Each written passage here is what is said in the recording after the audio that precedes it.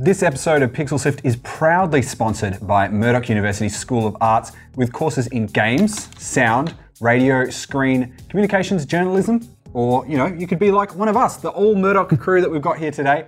There's an extensive range of top quality fields that can propel you into your future career.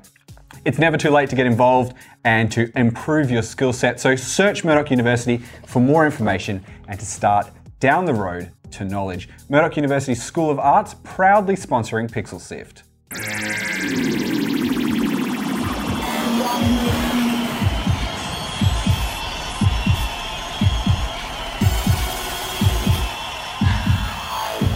Pixel Sift.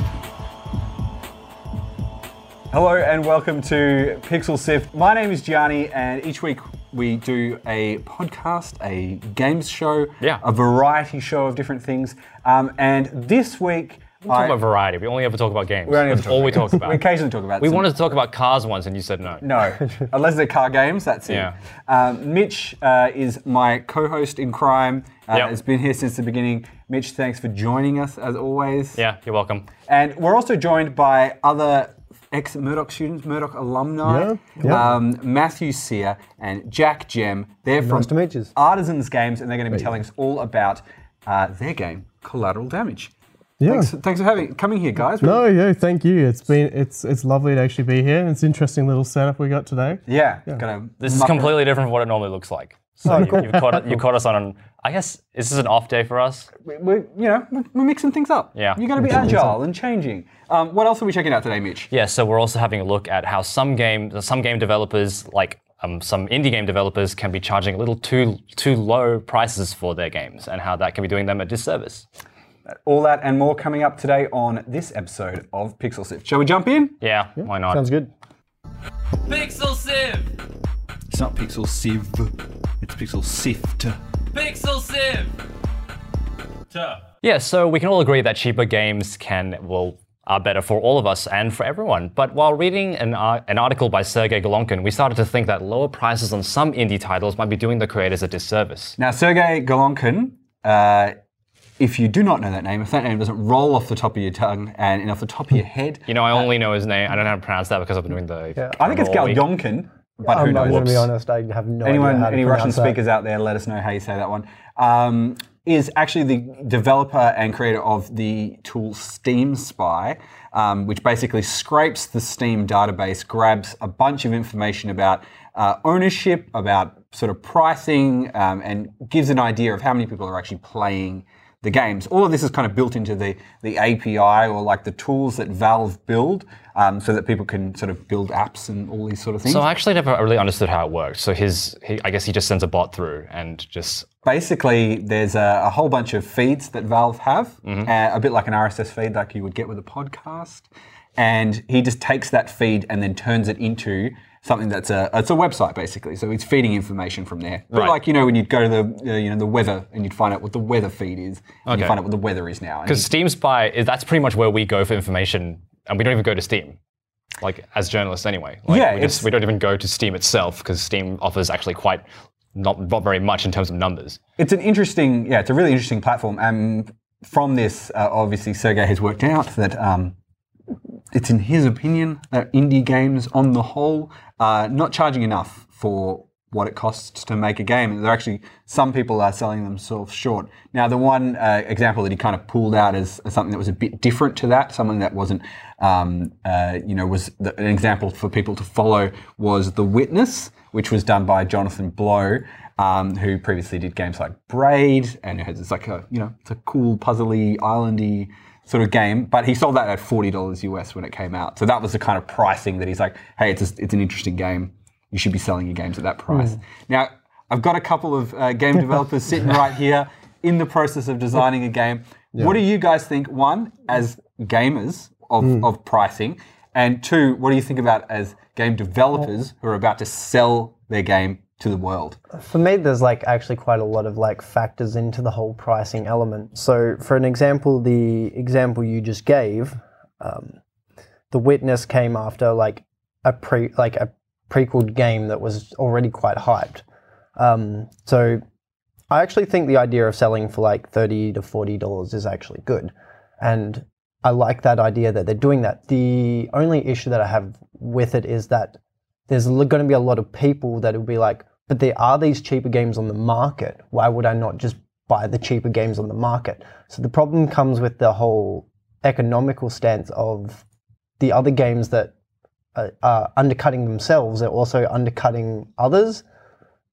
It's a bit of a dilemma there with it. Do you think it's because Jonathan Blow had this reputation that everyone knew that he was going to make something that was kind of interesting and cool that he could even do that? Like, would you guys feel comfortable to even think about charging $40 for your game? Well, we're actually contemplating like $30 for our game, but that's AUD rather than USD. So $40 is like $50 to us. How do you come to that number? What are you? Well, $30 seems like a reasonable amount. Most people have got that. That's like going and buying 2 burritos. Like it's all with him. He has a also reputation. So I believe that when you are going to the market, and you're going to put a price tag on your product. You need to still actually build up a reputation. So it's easy for even AAA studios to put high price tags on their actual products that they put out because they have proven that their products are good and people can enjoy them and you know what you're getting. Where like an unnamed studio that has a couple of titles out or a person that has a limited reputation, you don't know, and you're also taking a risk by investing your money into that product. AAA developers, or publishers, should I say, they also have a big marketing budget to uphold as well. They need to really, I guess, justify those millions of dollars just spent making that live action TV trailer and things like that. So I guess that's also the reason why they have to deliver on, I guess, profits. So they have to beat this price. Of course, a lot of money goes into making them. Saying that, I do believe in actually paying money for what you want. I do find that, for example, you can see that with, let's say, app stores, where most games have went free to play. A lot of people are now accepting I won't buy apps. I will just play free to play games, and I find things like that have hindered the the app store with people wanting to pursue it. That's why even us have as a company are not as interested in developing for mobile devices. It's just because it's too much of a risky venture, for putting years of work into a particular product and not be sure that it will have any return. Well, what's the major risk that you guys are thinking? Where is something that you're okay, we need to make sure that we manage these risks when you're releasing into any market? For pricing particularly, one of the major risks is, so for example, if we undercut ourselves, for example, you see a lot of games on Steam that are $2, $5.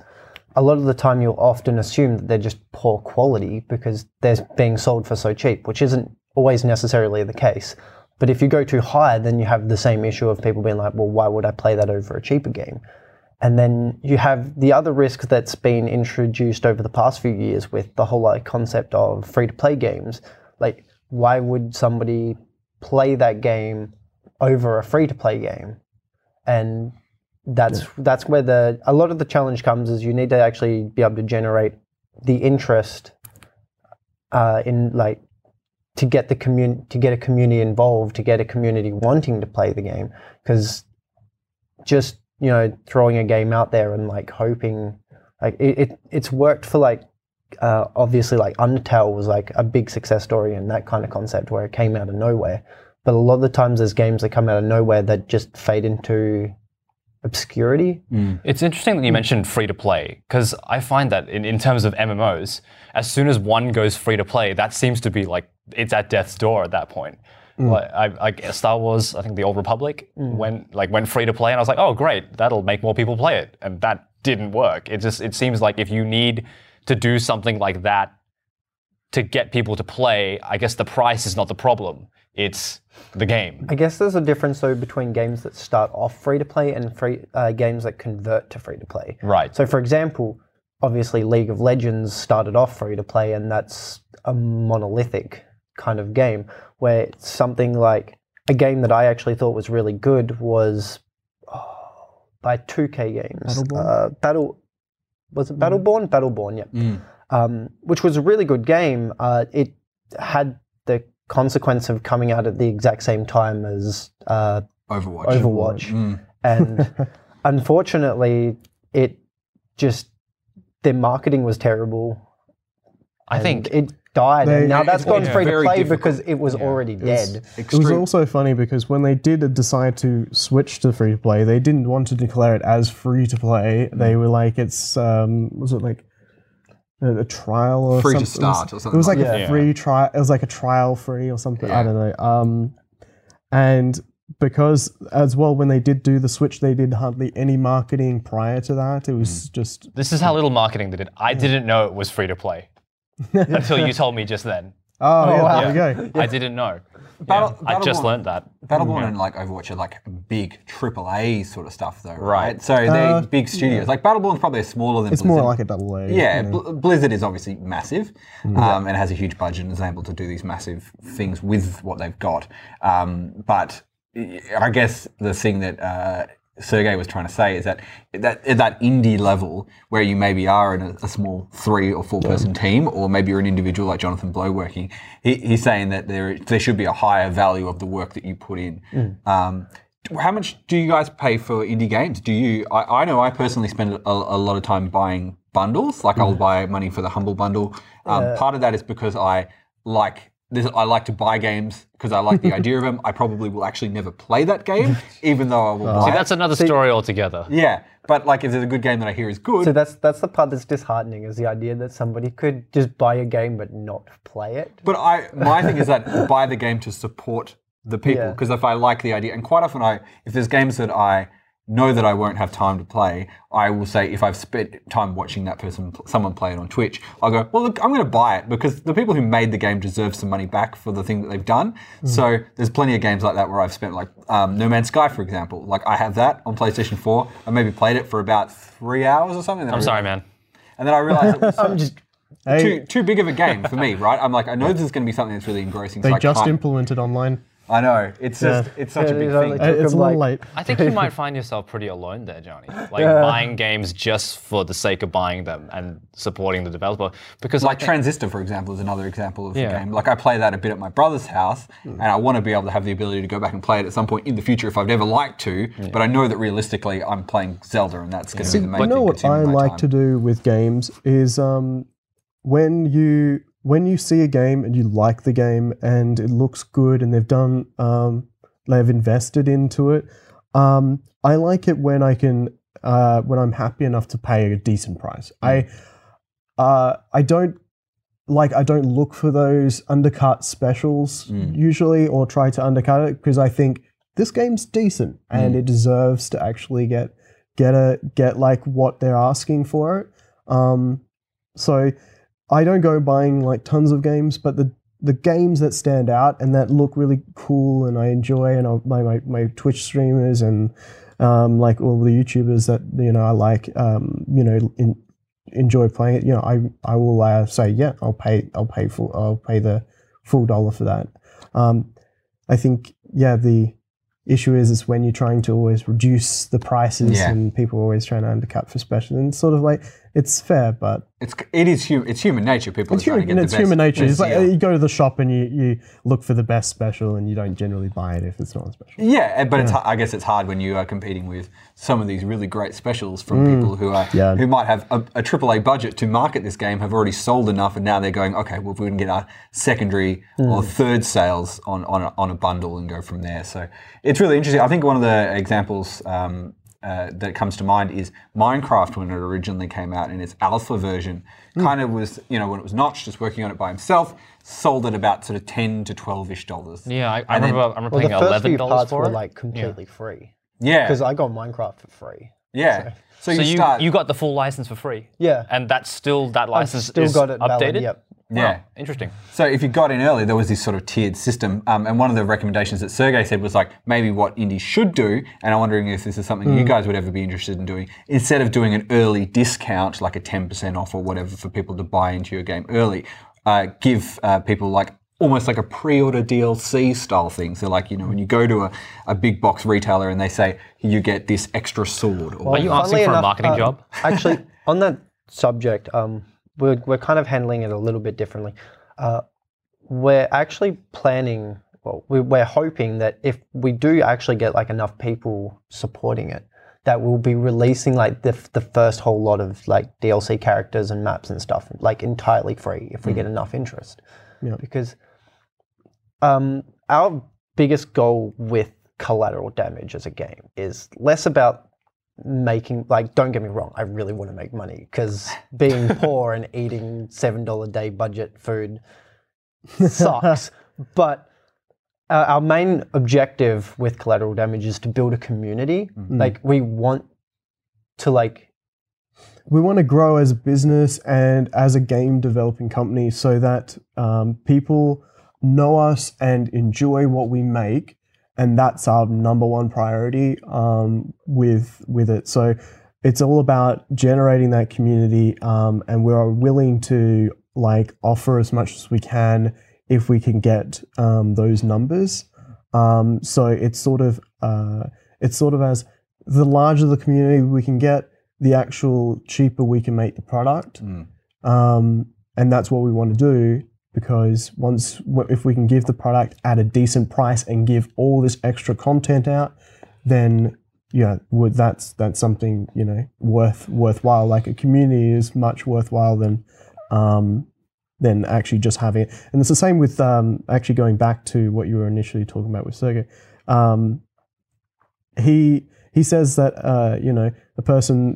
indies should put higher prices. I would agree, we should put higher prices, but that's for people maybe more established.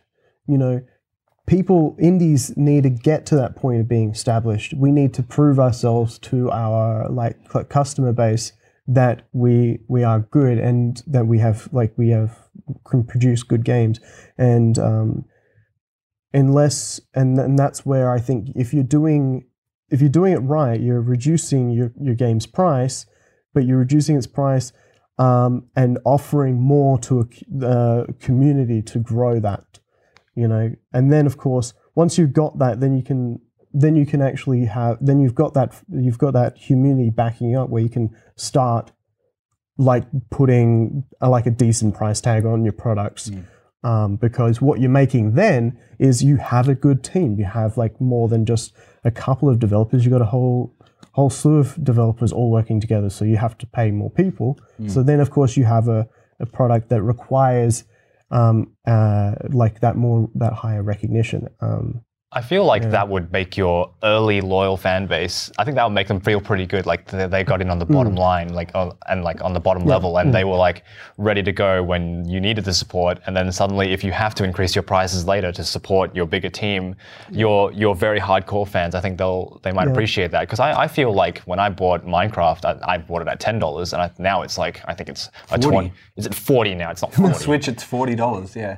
Are you serious? But to be on that note, though, everything on the Nintendo Switch is overpriced.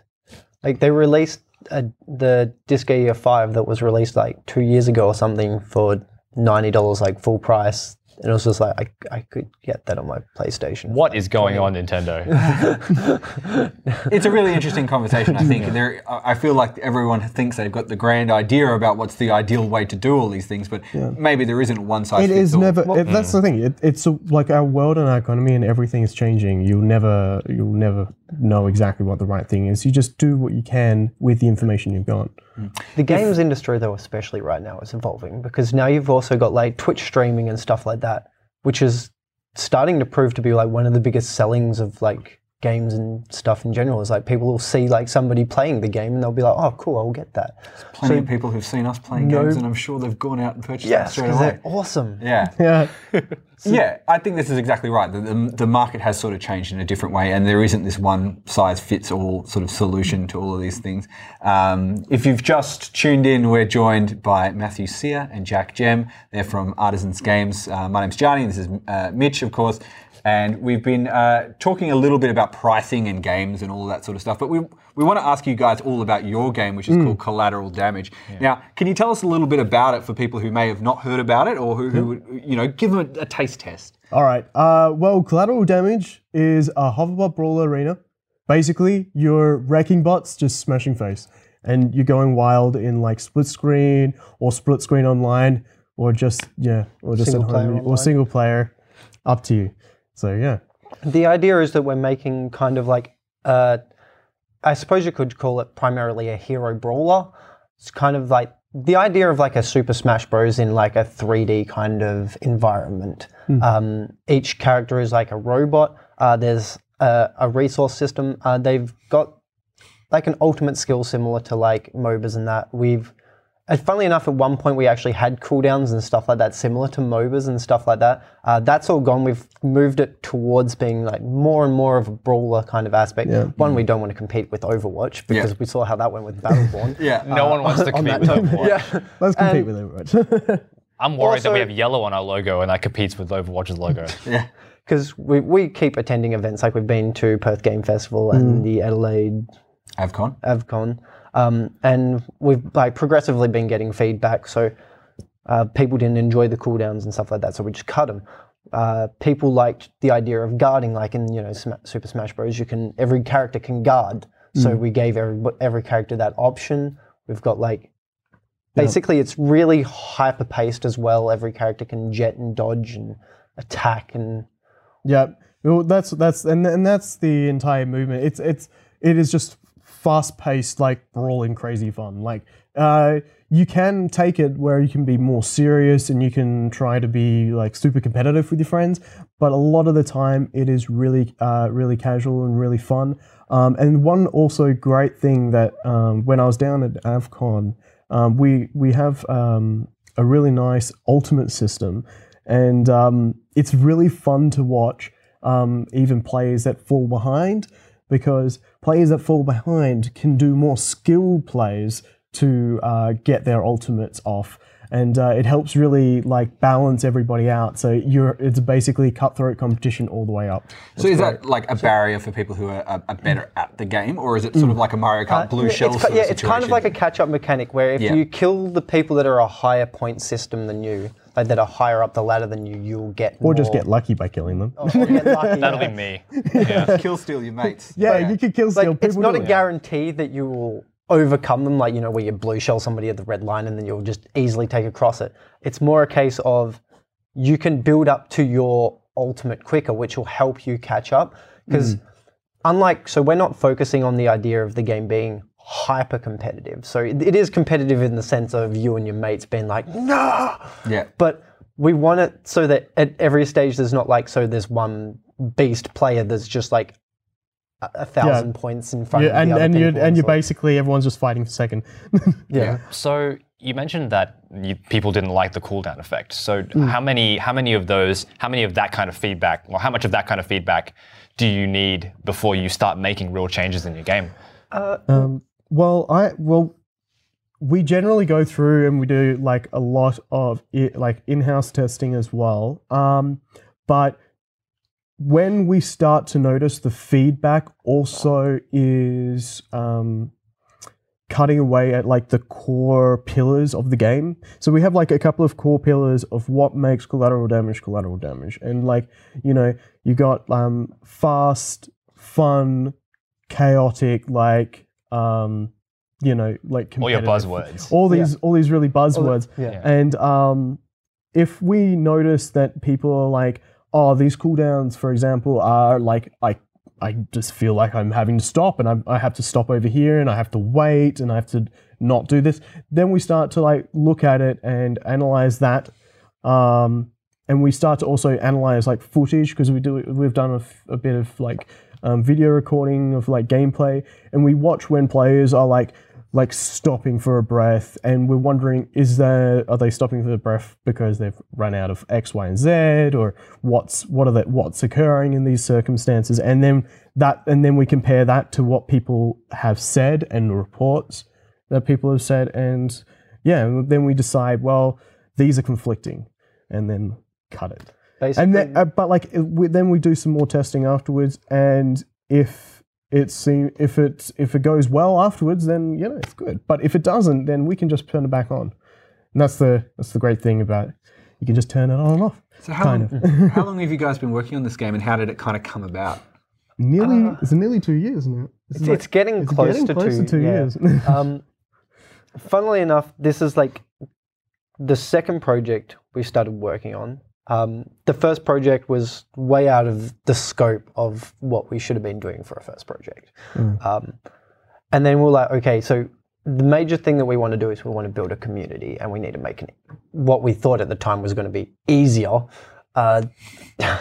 Turns out online functionality is in no way easier than just making AI. But we thought, people, you don't have to worry about coding the things. It's just people have to but then you've got people make weird choices.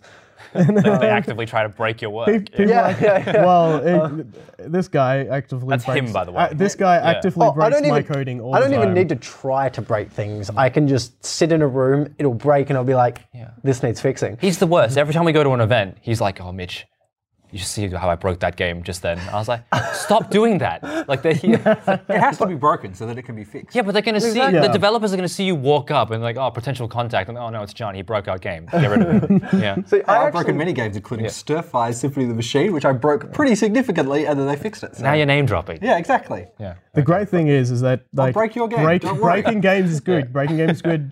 We basically we look for when people break the game. You don't know how many times this game, Collateral Damage, has been broken by somebody. Like, people have done so many janky things, and we're like, all right, we got to fix that. I think one of my favorite things before we fixed it.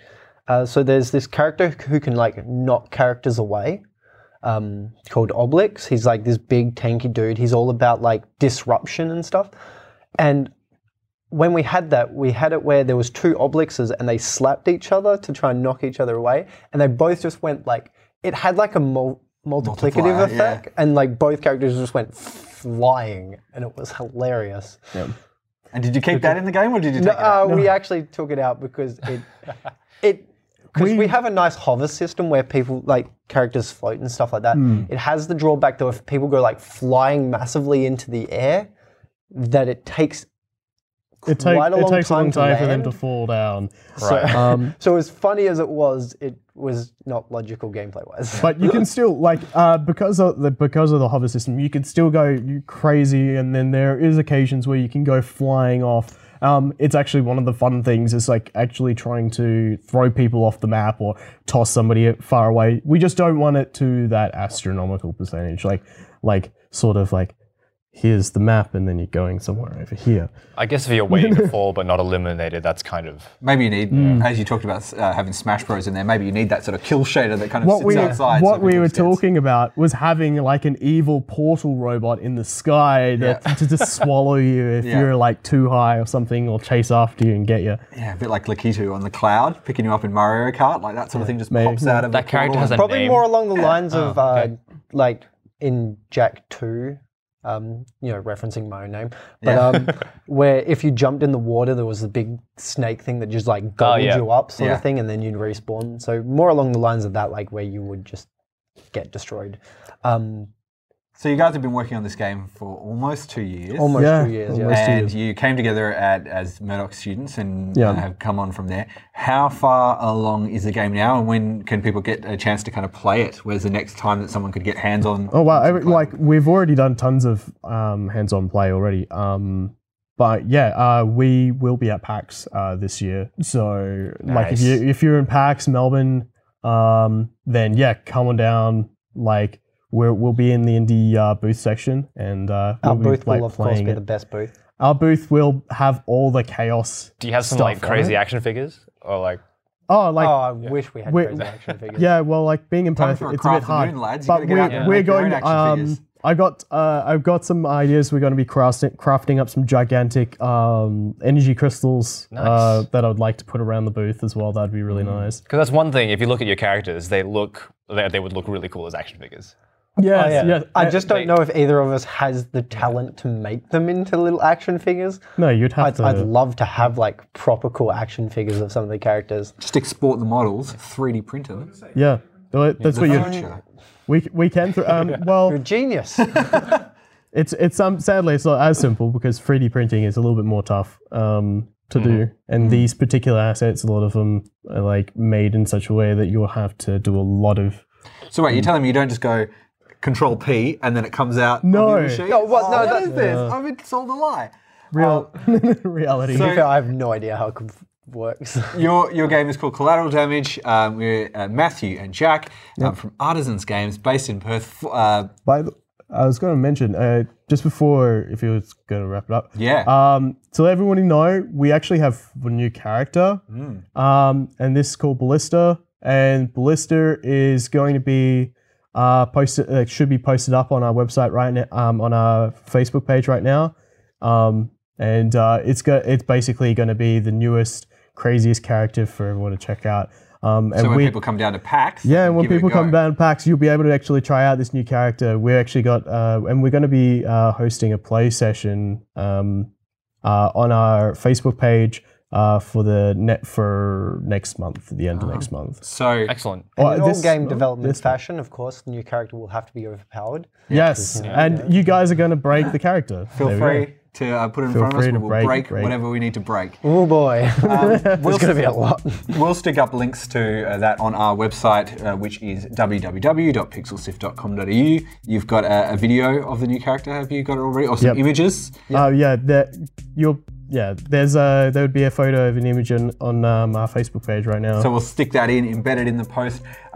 If you want to find out some more stuff about the show, it's all up on there. Mitch, we've got previous episodes where we've talked to a bunch of different game developers and other people from around the game world, haven't we? Where should people go to find those? Yeah, so you can just click episodes on our websites, or you can go on our website and you can go to iTunes or Pocket Casts, or just click the podcast app. It's on there. It should be.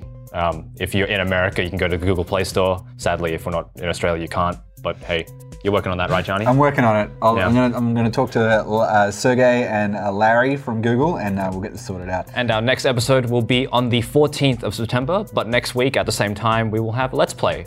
And we'll probably be playing Collateral Damage. Collateral Damage with these Yeah. guys. So if you like them, come back next week at this time. My name's Gianni. This is Mitch. Hey, Thanks, Matt. Thanks, No worries. Thank you, Jack, guys. for All right, coming on the thanks for show. having us. We will be sharing all that stuff out there. Good to see you guys. We will see you guys again this time next week. is that going to work? Peace. I don't know. We'll see. We'll see. If the We'll buttons find work. out. Wait, where's the outro music? See ya. Bye.